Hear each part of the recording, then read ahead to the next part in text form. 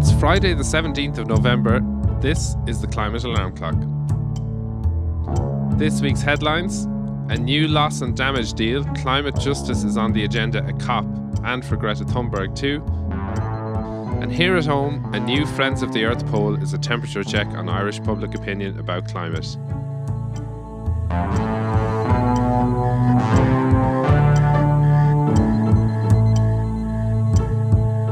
Hello and welcome to the Climate Alarm Clock, your Irish climate news podcast. I'm Dara Wynne and I'm joined today by Anna Pringle and Ciara Daly for the 5th episode of our 5th season of the podcast. How are you both doing? Fantastic. Great, Dara. It's a pity it's not May, then it could be 555, but... Yeah. But still here anyways, and good to see you both. It's a pity it's not 2005 and then it could be 5555. And then we could sort out the climate stuff as well. We probably should stop this. We know climate change. Yeah. And before we go any further, just a reminder that if you want to support the work we do on the podcast, you can do that on buymeacoffee.com/climate alarm. And thanks so much to Christine for the donation and the lovely comment. Keep up the good work. Always so grateful for the new insight and the little chuckle I get from listening. So, as we mentioned last episode, for the rest of the season, we're going to be joined by some very special guests, and we're trying to talk to people who aren't necessarily known for talking about climate change, and we're doing this just to normalize climate conversations. We know 70% of Irish people are worried about climate change, but loads of people never talk about it. So we're trying to normalise that, one special guest at a time. And I am so thrilled that our special guest this week is Tadhg Hickey. Sorry, guys, I'm just celebrating here in the background. So I just love to hear my name. Sorry. And if you don't know who Tadhg is, before we even get chatting to him, if you don't know who Tadhg is, you can have a listen to this sketch of his. Here are some of my very top tips that we can all utilise if we're to truly work together to save our planet. Number 1, recycle. I know it's an obvious one, guys, but please do make sure that you are conscientious with your recycling.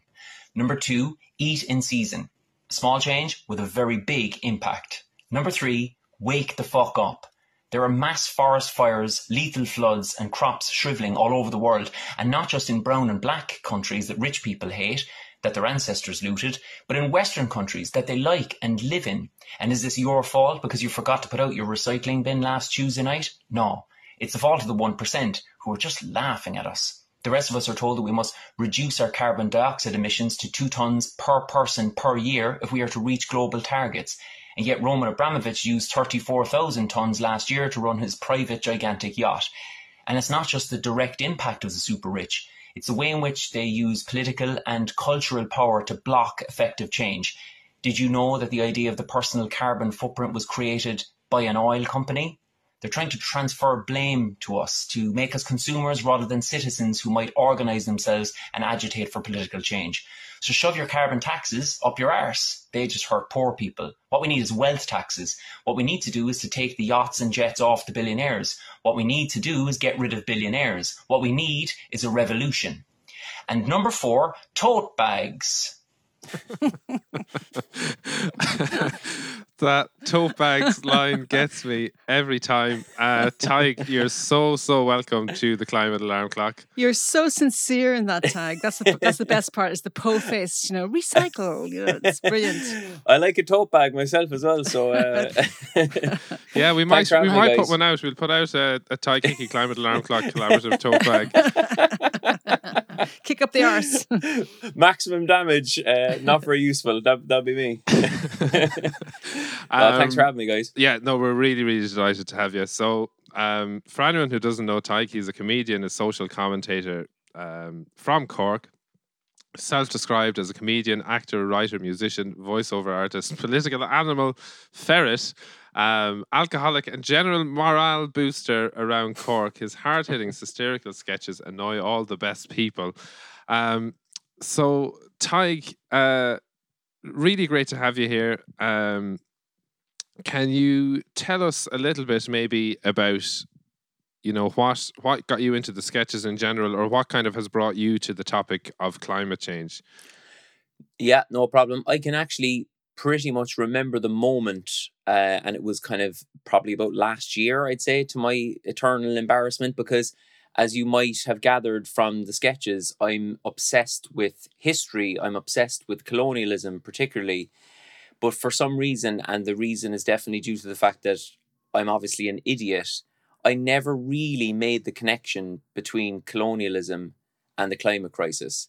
Like, it seems so obvious to me now, but I never made that connection before. I looked at things exclusively through the prism of uh, the lack of justice and the lack of fair dealing and the lack of understanding and education about colonialism really affects us today. So it would bother me, for instance, that, obviously I hammer the Brits a lot, but of course it's not a Brits problem. I think it's a European problem. It's an American problem. Like, even if you park the Brits for a moment, like, France has such an obvious problem with racism that it doesn't understand, because it doesn't understand or accept or even entertain discussing its colonial past.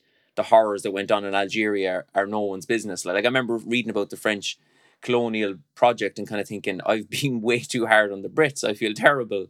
Like, they can't even compete with the French.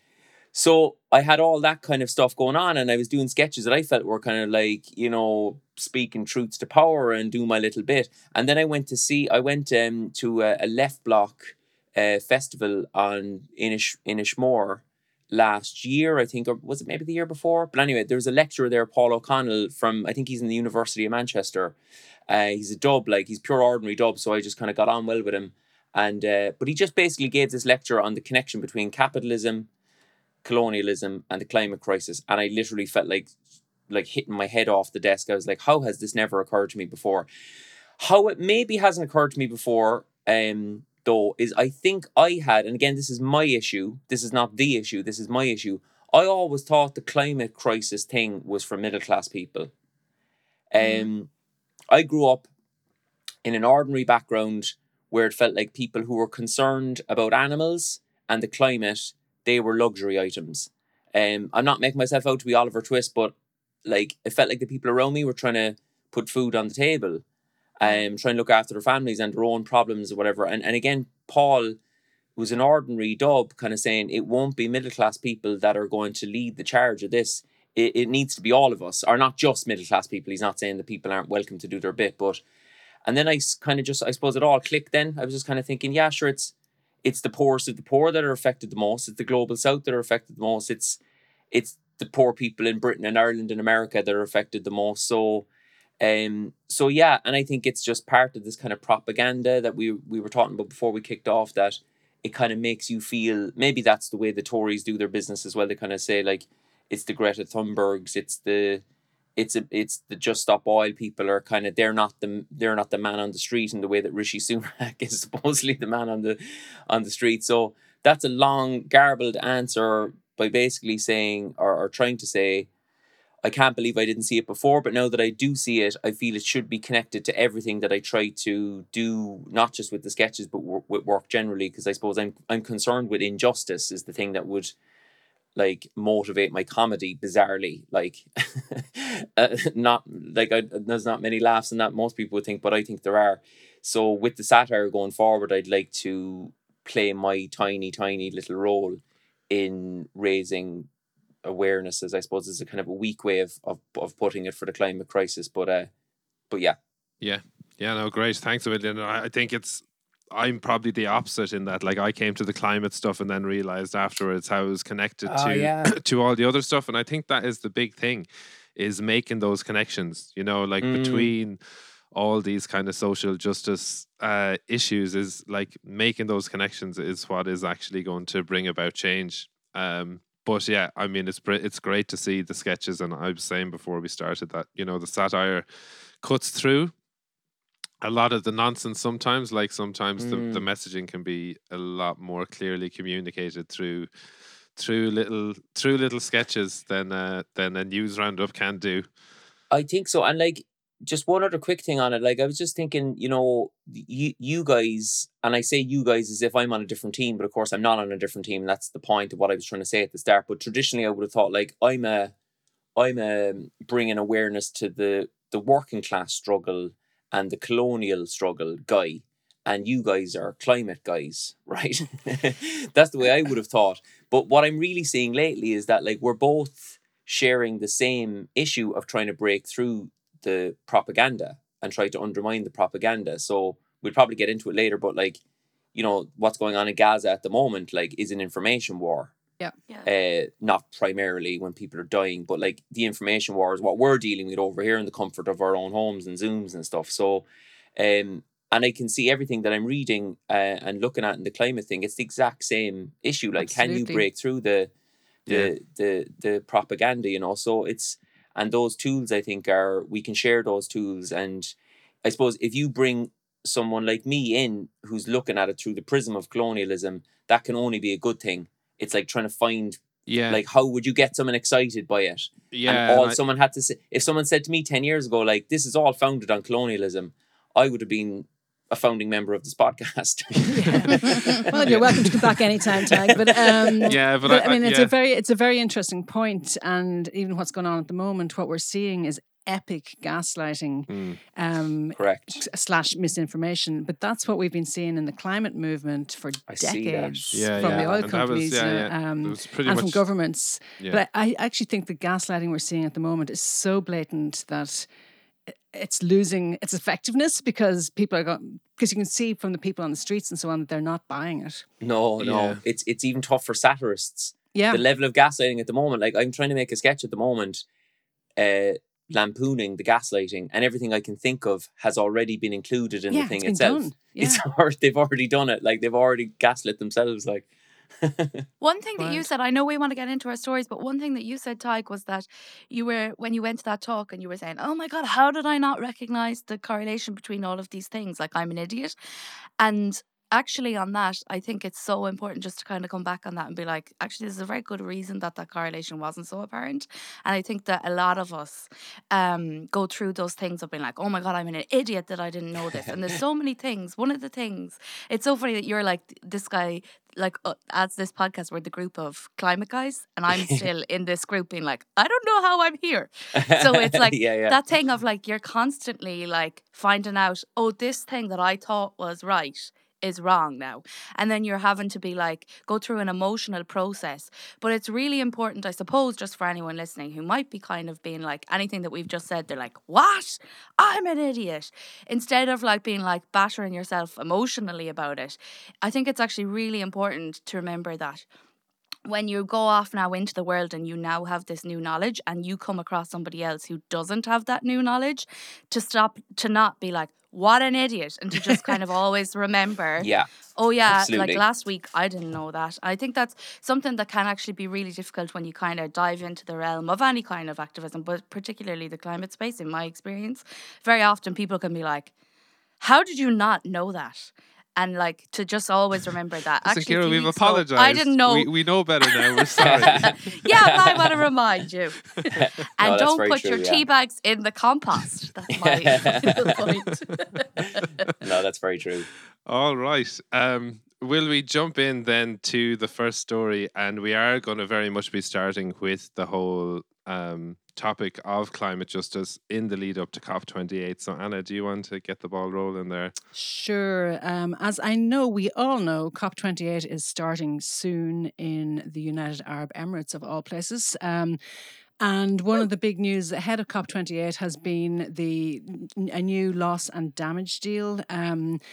So, Kira, I know you're going to ask what's loss and damage. I might even ask what's COP, but anyway, let's start with the loss and damage. Okay, well, let's start with what's COP. What's climate? What's climate? Who are we? Where are we? COP28 is the conference of the parties, and it's where the countries from around the world get together to solve all of our climate problems. And COP28 is promising to bring the world together at a critical moment for global transformative climate action, which would be great if all the other COPs, because as you can tell, this is COP28, there have been 27 other COPs, it would be great if any of them had achieved that. But they've made some progress on some things. But one of the weird things about COP28 is that it's in the UAE, and the president of it is Dr. Al Jaber, who is a CEO of an oil company. So you've got a CEO of the Emirates Oil Company, who's now the COP president, which we talked about gaslighting, and that's just, it's hard to get your head around sometimes. And then one of the weird things on the website is they talk about a world of actionists. They can't bring themselves to say we need activists, but we need actionists. So apparently that's people like us. We're actionists now, So that's COP, and they're all getting together very soon for a lot of talking and hopefully some agreement. And then going back to loss and damage, so they reached an agreement a few weeks ago ahead of COP28, and actually Ireland played a leadership role in the negotiations. And so what loss and damage is, it's recommending a fund be put in place to help the most vulnerable countries and regions that are affected by climate change. So to compensate them for the loss and damage that they've experienced.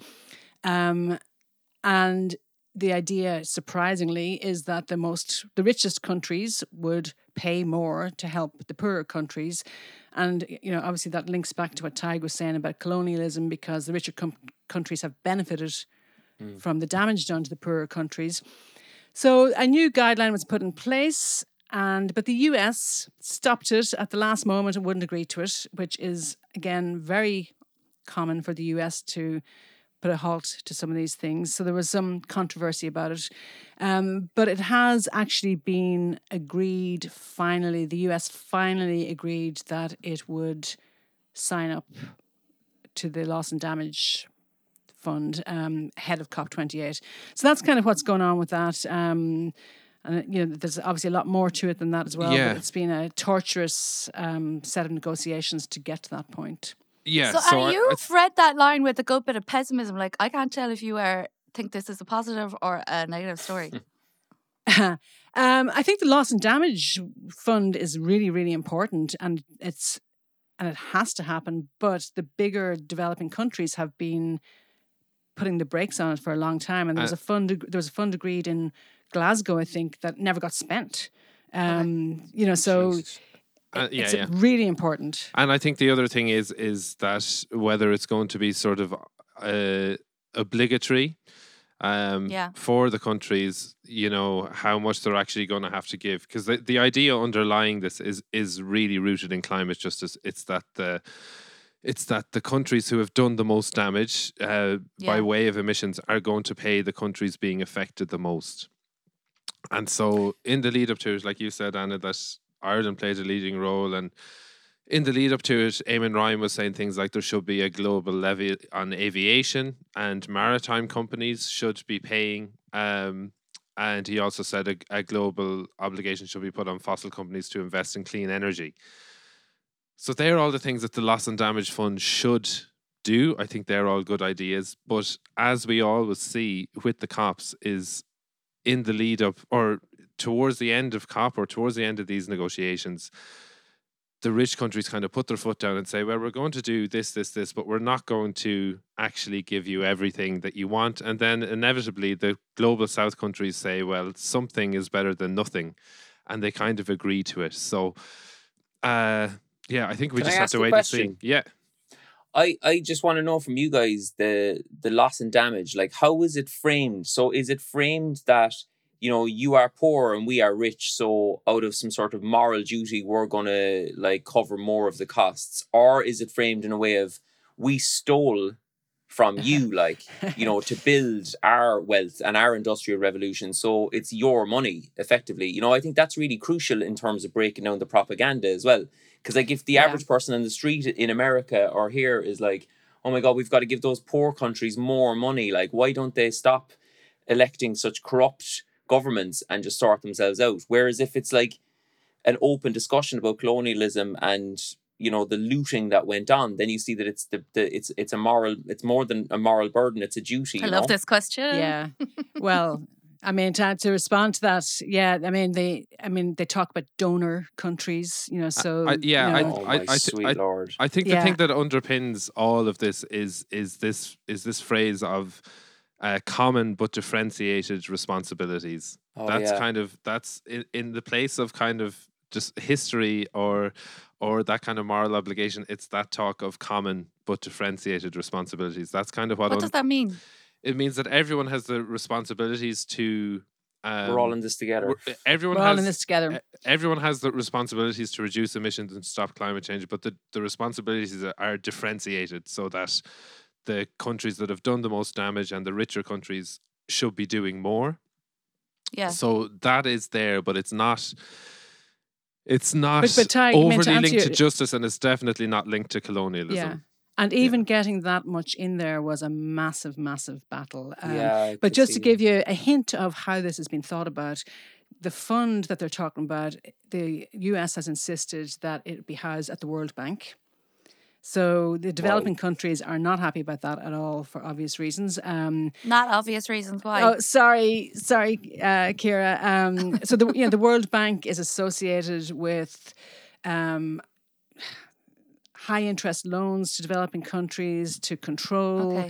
So And there's a whole lot and of... the president of the World Bank is appointed by the US. Yes, the World Bank is basically a US institution. So the US is hesitant to be part of loss and damage, and then wants the World Bank to administer it. So, it's definitely Basically another way for the Western world to benefit off. Yeah. Or The just to loss have and more damage control, fund. Yeah. basically. Yeah. Okay, carry on, Anna, as you were.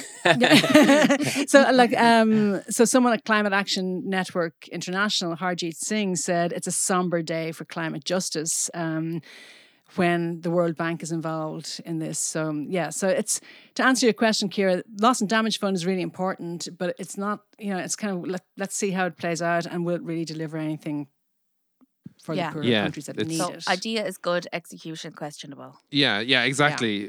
Which is always the way. That's the real frustration, is you can see, this is a thing that could make so much difference and so much impact. And then you kind of, then you start to see the pattern of, but it's probably not going to, because there are so many sort of people acting in bad faith and yeah. But do you think, do you agree that it is very important for the public to understand why? So Yes. if you're someone just tells you, you just got to help out this lad up the road there, he's not doing well, you just got to go to his house and help him out all the time there, and you're really resentful of it, because you're why doesn't he just get himself together?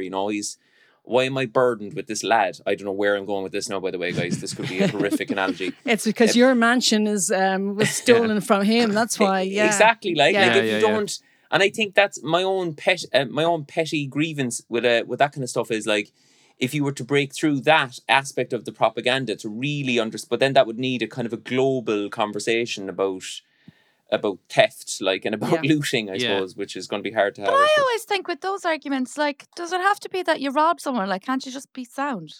Yeah, but I do agree with Tadhg in that you can just be sound, but then if we undergo hardship here, then you're okay, well, we've been sound to those for a while, but now we actually need the money for ourselves here. Yeah. Whereas the idea, I don't. Yeah. Whereas I think the thing with climate justice is it's really simple on one level, So you'll say, we need climate justice. Climate justice is basically that the people who have done the least to cause this are being affected the most, and the people who have done the most to cause it are affected the least. And you say that, and if you say that sometimes to people in Ireland, they'll say, yeah, but sure, we're only a small country. What about China? We haven't done that much. Even though Ireland is second highest emitter in Europe, and per person the second highest emitter in Europe, and so it's easy to get that message across in one stage, but it's also so easy for people to be yeah, but sure, that doesn't apply to me, but sure, we're not a colonial country, so we weren't colonizers, so we haven't benefited, so it's also really easy for people to deflect.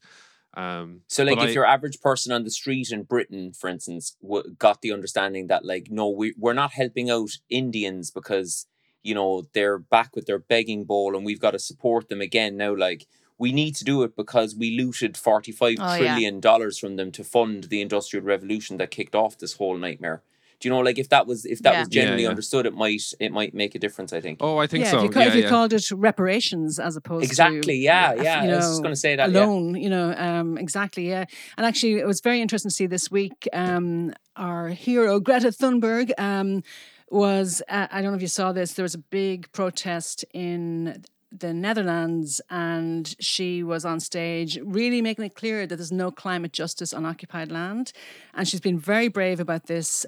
She invited a Palestinian and an Afghan woman on stage, shared some of her time with them to give them a voice, which is, just powerful, I think. But then she got attacked. I don't know if you saw that. A guy, somebody said, a middle-aged white guy jumped up on stage and said, "I'm here to talk about climate, not politics," and took the mic off I think that impression is going to go down well. Thanks, it's my best Dutch accent. I have to say, that's pretty good. From a guy who can't do accents, I was like, whoa, okay. If you need a collaborator there, Tadhg.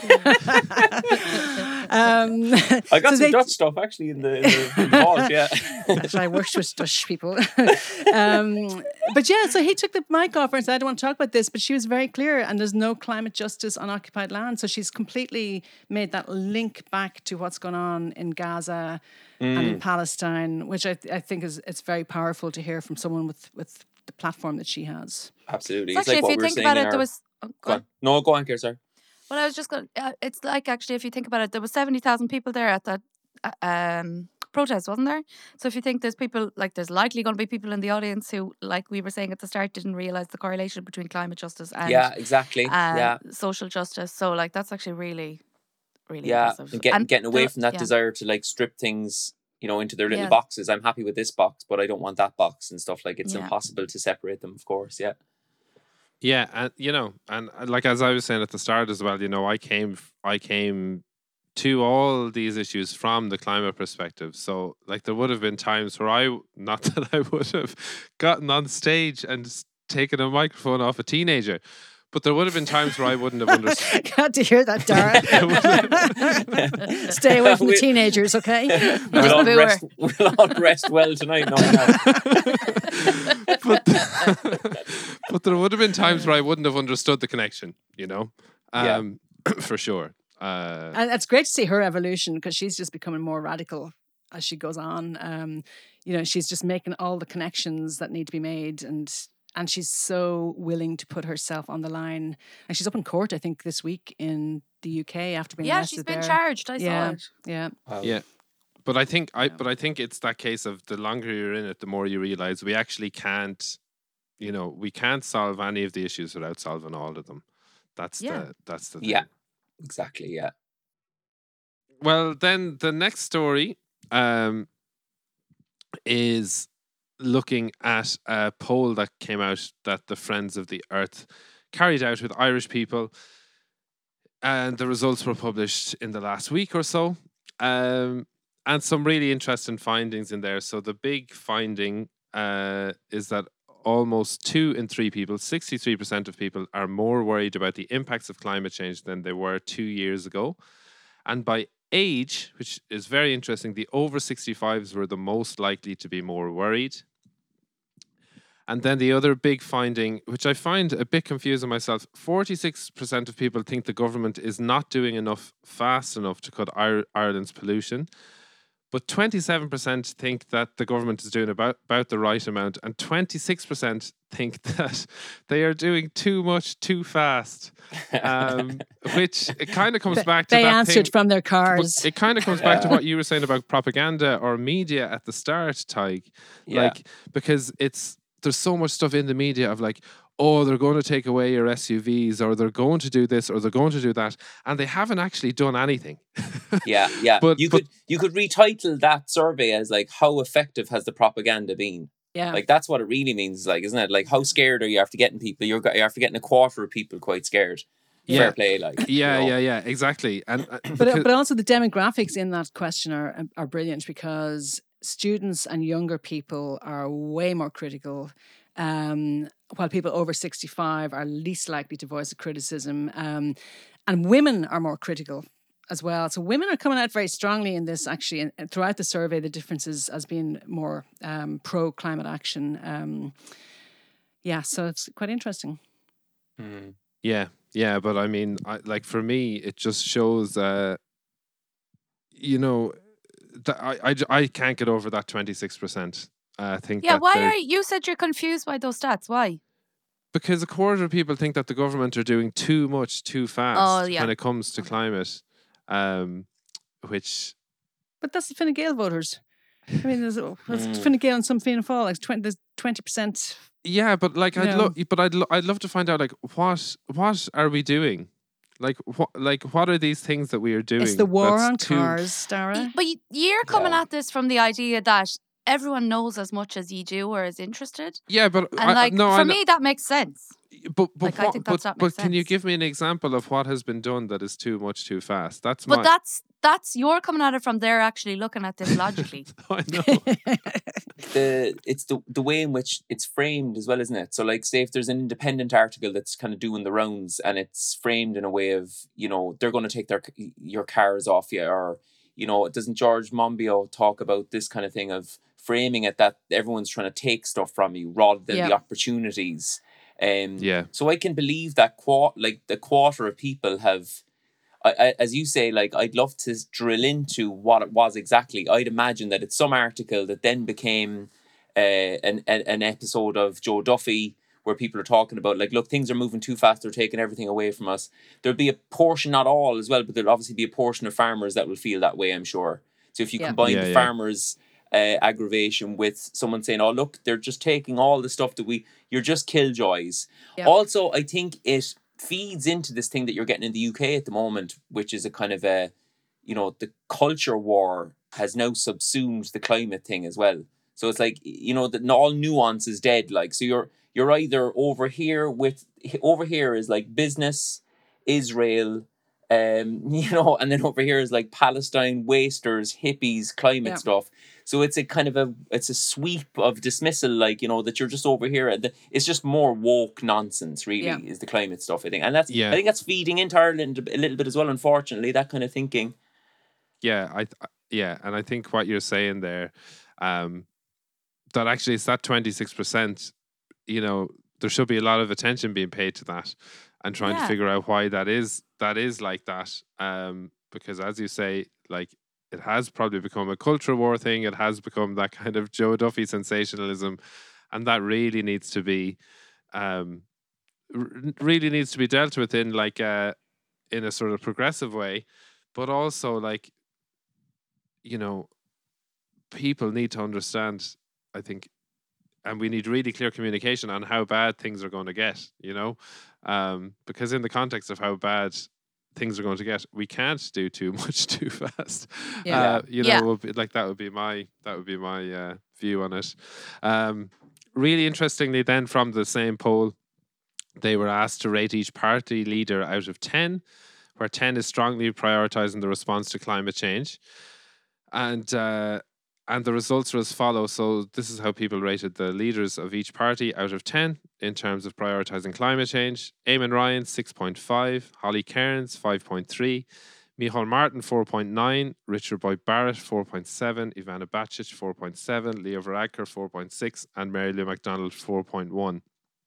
I have to say personally that the Irish public have sort of sided with me in that I very regretfully say that of the leaders of the three big parties, Micheál Martin is the one who I feel gets climate the most, as much as it pains me to say it. But I think I think that has been borne out in this poll as well. Yeah. Although, to be fair, they're all pretty bad. I mean, you know, yeah, but which I think is correct. I mean, in the poll, between the difference between 4.9 and 4.6 is, I don't know if it's statistically meaningful or not, but and it's interesting to see Mary Lou McDonald at the very bottom, but I think it does reflect that, you know, what comes out of Sinn Féin in terms of you're not hearing much from them about climate change. Yeah, I'm so surprised at that, though. That, like, I'm not surprised because I think she's good or that Sinn Féin are particularly strong in it. That's not the issue at all. But because they're so savvy, you know, like, the one thing that they are is so savvy, and they've acquired this youth vote that's so tenuous. You know, like, there's nobody voting for Sinn Féin, I would say 18 to 22 or 3 that has, like, an inbuilt absolute passion for a united Ireland. They're voting in their 20s for housing. Yeah. But, like, it's mostly young people, correct me if I'm wrong, it's mostly young people that would that could lead the charge of this. So why they're not making it but again, I think that comes back again to some people are better or worse at breaking through the propaganda, and maybe Sinn Féin are at the point where the climate thing is very strong in people's minds at the moment in terms of the propaganda is very strong, so they're not going to jump onto that ship just yet. When the tide turns, they will jump. Yeah, I you hope know? so. But I Yeah. mean, 70% of the youth in this survey have it as a high priority for themselves. So if Sinn Féin want to consolidate that base, they really should be looking at it Yeah. more. And they have some very good people, like Lynn Boylan is very good Yeah, at climate. Lynn is amazing. I know Lynn very well. She's brilliant. Yeah, but I mean, but as a party, they're definitely not emphasizing it as Yeah, much. I and agree. it does. I And it agree. feels. I agree with you. It feels like a missed opportunity, because obviously they do. They would really have to cut through. And that is the hard thing about being strong on climate, is you have to work really hard to just establish this is an important issue and this is an emergency, because you're swimming against the tide even trying to get that out. So it takes really, really good messaging to actually be able to get a strong climate message out that people can get behind. But I just think from their perspective, it will be, it probably feels too risky, like you were saying, Tadhg, at this moment in time for them to take it on, because it could backfire if they get the messaging wrong. I think what they've always struggled with as well, I know a good few people in the party, like particularly in the north, and it's such a melting pot of different backgrounds and ideas and stuff. They're trying to keep so many different factions together. Like if they also get in on the climate change thing, as it'll be seen, then you'll be back into the 25% will grow, I think, because it'd be like, oh, Sinn Féin are hammering it now as well. It all comes down, I think, doesn't it? Like to framing it, like when you were saying earlier, framing it in a way of like, this is not okay, it's a crisis. We all need to be active, but that's not a bad thing. Like we're trying to save the place that we live. It's the framing of the story is so important. Like that's what the great propagandists they do so well, unfortunately, is that they frame the story as if like people are taking things from you, as opposed like trying to save your fucking simple. life. And the fact that it's like our lives should be better after it. After the change, we should have cleaner air, healthier diets, more equal society. Less less billionaires poverty in the global south. And on that, actually, I think the one person who I think is totally, or who I totally disagree with their placement on that rating will be Richard Boyd Barrett. I think generally speaking, people before profit are quite strong on climate. Have brought I forward. thought you were going to say your friend Leo, Darren. No, definitely not. I don't think he's. I would have put him lower. Definitely, yeah. I don't think there's much between himself and Mary Lou. No. Just maybe Leo gets more opportunities to talk about it where he has to talk about it. I was just gonna say, and someone has written a speech for him about it. But I really, But he's been, he's actively against climate action. Like he's the one parroting Ryanair's talking points and, calling for more flights through Dublin Airport and so on. I mean, and he actively comes out against it. So how he even got to 4 out of 10, I don't know. But totally, like Leo's business first. Like he's absolutely business first. I think Dara voted for him like 6 times. Are you good buddies, Daria? Well, I was saying before we recorded, Tadhg, we have sensitive topic time. I basically think he's more ignorant than malicious, and Anna thinks the opposite. But I think it's both. It is both. It's just a question of how much of each. But to the point that a listener actually called me the worst thing I've ever been called in my life. Called me a Fine Gaeler there a couple of weeks ago. Oh, yo! No, man, I'm called a lot of things online, but I wouldn't take that. It might even have been a listener related to me, so was wondering. I think he's more malevolent than ignorant, I have to say. But the big thing about him is I think he shows the mask drops a lot, and it's an ideological thing with Leo, I always think. Like you can see when you get to the nitty gritty that he kind of loathes the poor, for instance, because he's been brought up to kind of believe that he's just worked hard. So why doesn't some lad whose parents have passed away and is addicted to heroin when he's 16, he just needs to work harder as well. But I he always just think that doesn't Leo. understand. Yeah, he's like He just doesn't understand. Recently, Yeah. I mean, I heard somebody talking about how he used to think there was no class issues in Ireland. Genuinely Yeah, didn't think there yeah. were any class issues. It's you know. always people who are middle class say there's no class in I know, Ireland. yeah. Check your privilege. Coming back to the Friends of the Earth poll, though, I think a couple of really positive things in it. One is that the public are very clear on supporting a pause on data centres, 58% positive on that, which I think is really good. Oh, that's good, yeah. Yeah, and then the other one I thought was hilarious is they asked about, the way activists have been deflating SUV tires to make the point about climate. Yeah. So they asked them about that. And so 1 in 5 people said that deflation of SUV tires would make them less likely to buy an SUV. And then 1 in 10 said it would make them more likely. So I thought it's still a win, though, right? Because then, Yeah, I found that one hilarious as well. although the people saying that they're less likely are probably people who wouldn't be buying an SUV. Yeah, I think anyway, a more but, interesting question for that would be like, do you agree with it or disagree with it? Yeah. Yeah. Yeah, and the other I'd one like to know the actually, answer to that. in terms of cutting through the propaganda, was, remember the EPA deleted a tweet about eating Yeah. less meat after Yes. criticism from the IFA. And 52% of people said the EPA were wrong to do that, Yeah. that they shouldn't have deleted Yeah. their tweet, as opposed to 40% who said they were right. And 2 in Yeah. 3 people support revising the food pyramid to take into account climate and environmental impacts. So I think that With that women shows, being way ahead on that as well. Mm, Like 4-1 compared to the men. interesting. Yeah. Yeah. Yeah. Which shows, that like people, despite all the kind of misinformation that's out there, a lot of people do know and do understand, despite And think the for fact. themselves. Yeah. Yeah. Which just shows if we, if the media were doing their job on it.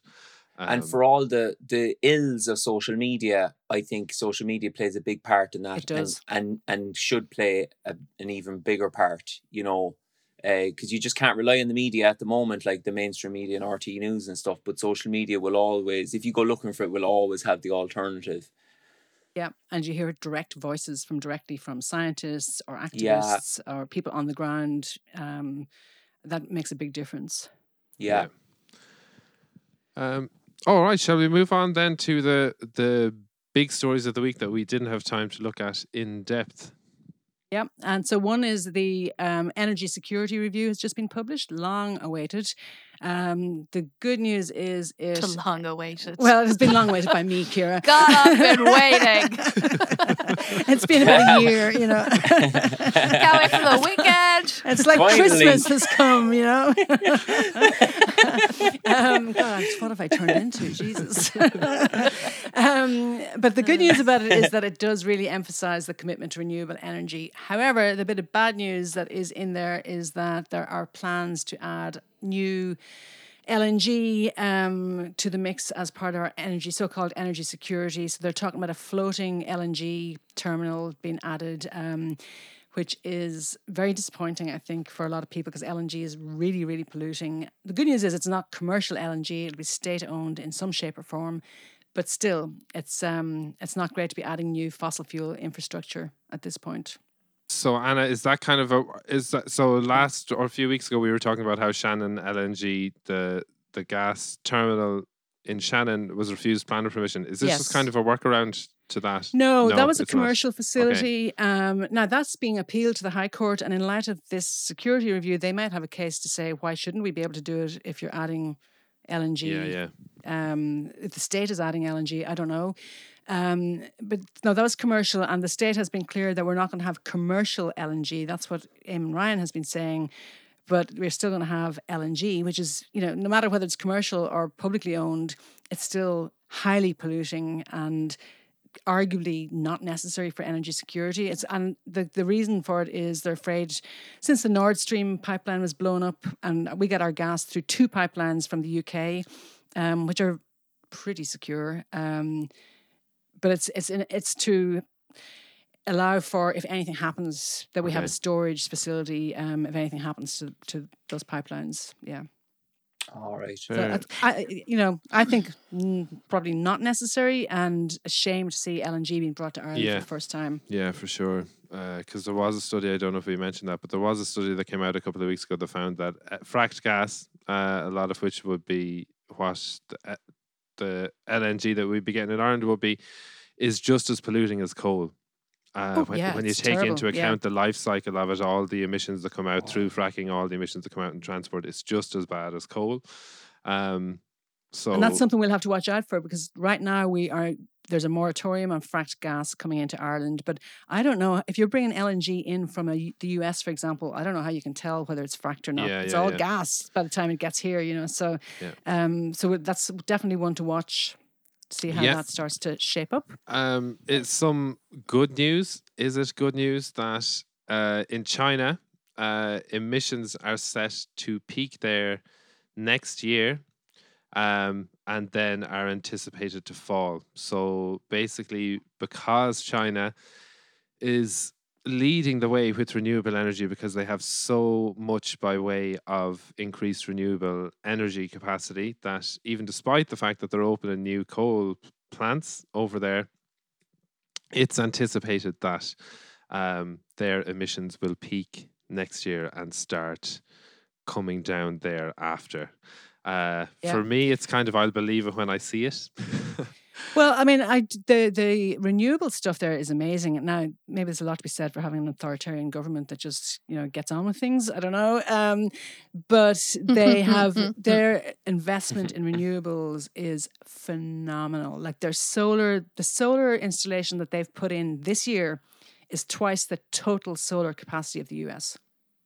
Wow. Just this year, just what they put in this year. And I mean, you have to think that China plays a long game, long-term strategy, and you have to think they are positioning themselves for the future, and they will, be on top of the game on all this stuff. So it's incredible. Yeah. I mean, I think if that does happen, and if their emissions do start coming down from next year, that really does put the onus on other countries. I was just going to make yet another point about propaganda there, which is that I think we're built as well to view everything that China says or does with suspicion, because we get such American propaganda here that we can't really trust them, whatever. And to go back to the colonial thing again, India and China are creating a lot of emissions now from what I'm reading, and the West is kind of, again, to use Vijay Prashad's Indian academic, I love his phrase, is the West is wagging the finger again, but all we've done is just export our emissions over there, because they're making American shit for them now, and then the American consumer is buying, and then wags the finger at them. So to be honest with you lads, I'm trying to get in with the Chinese anyway, because there's a big market over there, You're brushing up on your Chinese. I'm not going to say anything against them, so let's move on. Geez, next thing you'll be saying good things about Russia, Tadhg. I won't go that far. Who's paying your bill here? I won't go that far. You'll need to speak to Mick Wallace about that. Yeah. All right. Well, then let's move on. The next story. Do you want to lead in it there, Anna? Because I haven't seen this before. The Glenn Peters. Yeah. So it's kind of related to the China and the structural changes there. But a leading climate scientist, Glenn Peters, he was pointing out that the outlook, natural gas demands. We were just talking about putting more gas in Ireland, but the demand for gas has halved in 5 years. So as they look ahead to 2040 compared to when they were looking at it 5 years ago, they're seeing the demand for gas being half of what it was, which I think that's very positive. And hopefully that you start to see some momentum building on that, and we keep reducing that. Brilliant. Yeah, that is a great one to see. And do you want move on to actions? Or? Yeah.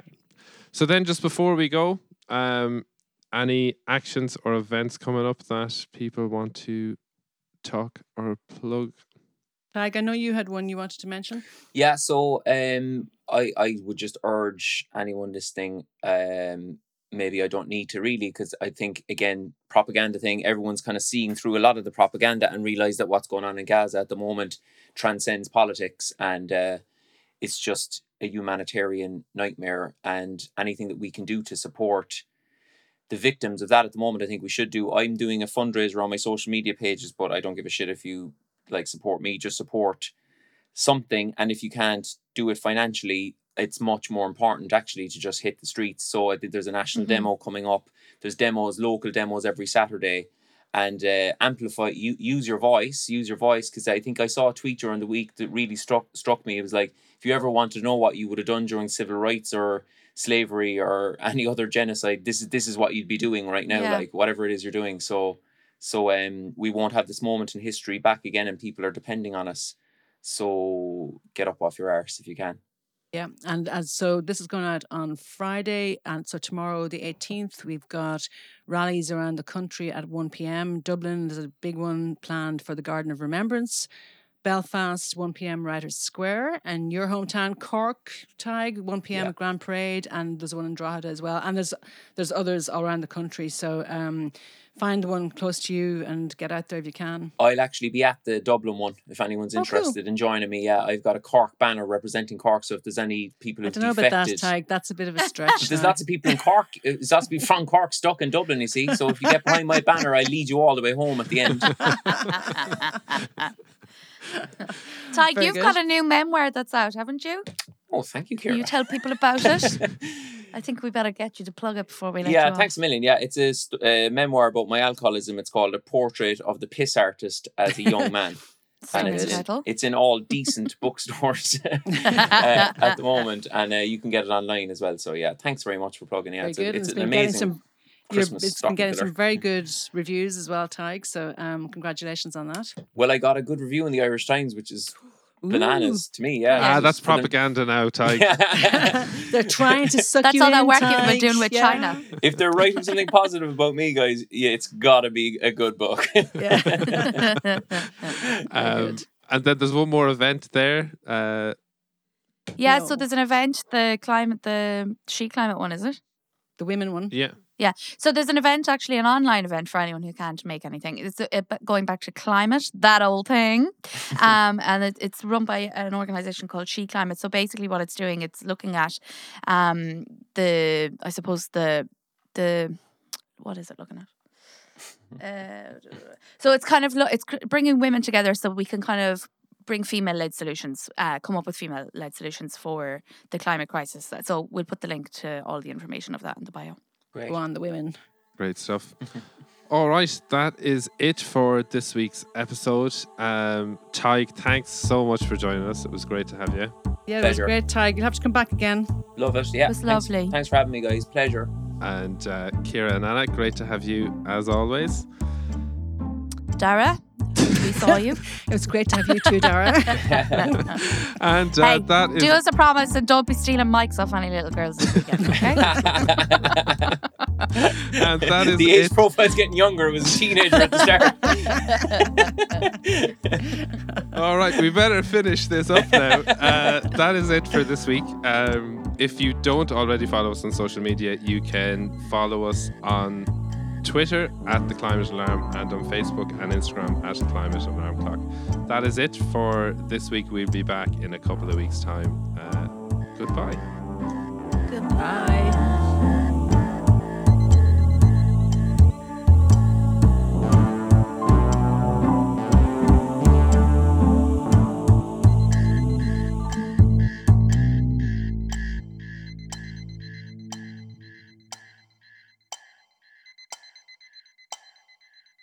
I'm here to talk about climate, not politics.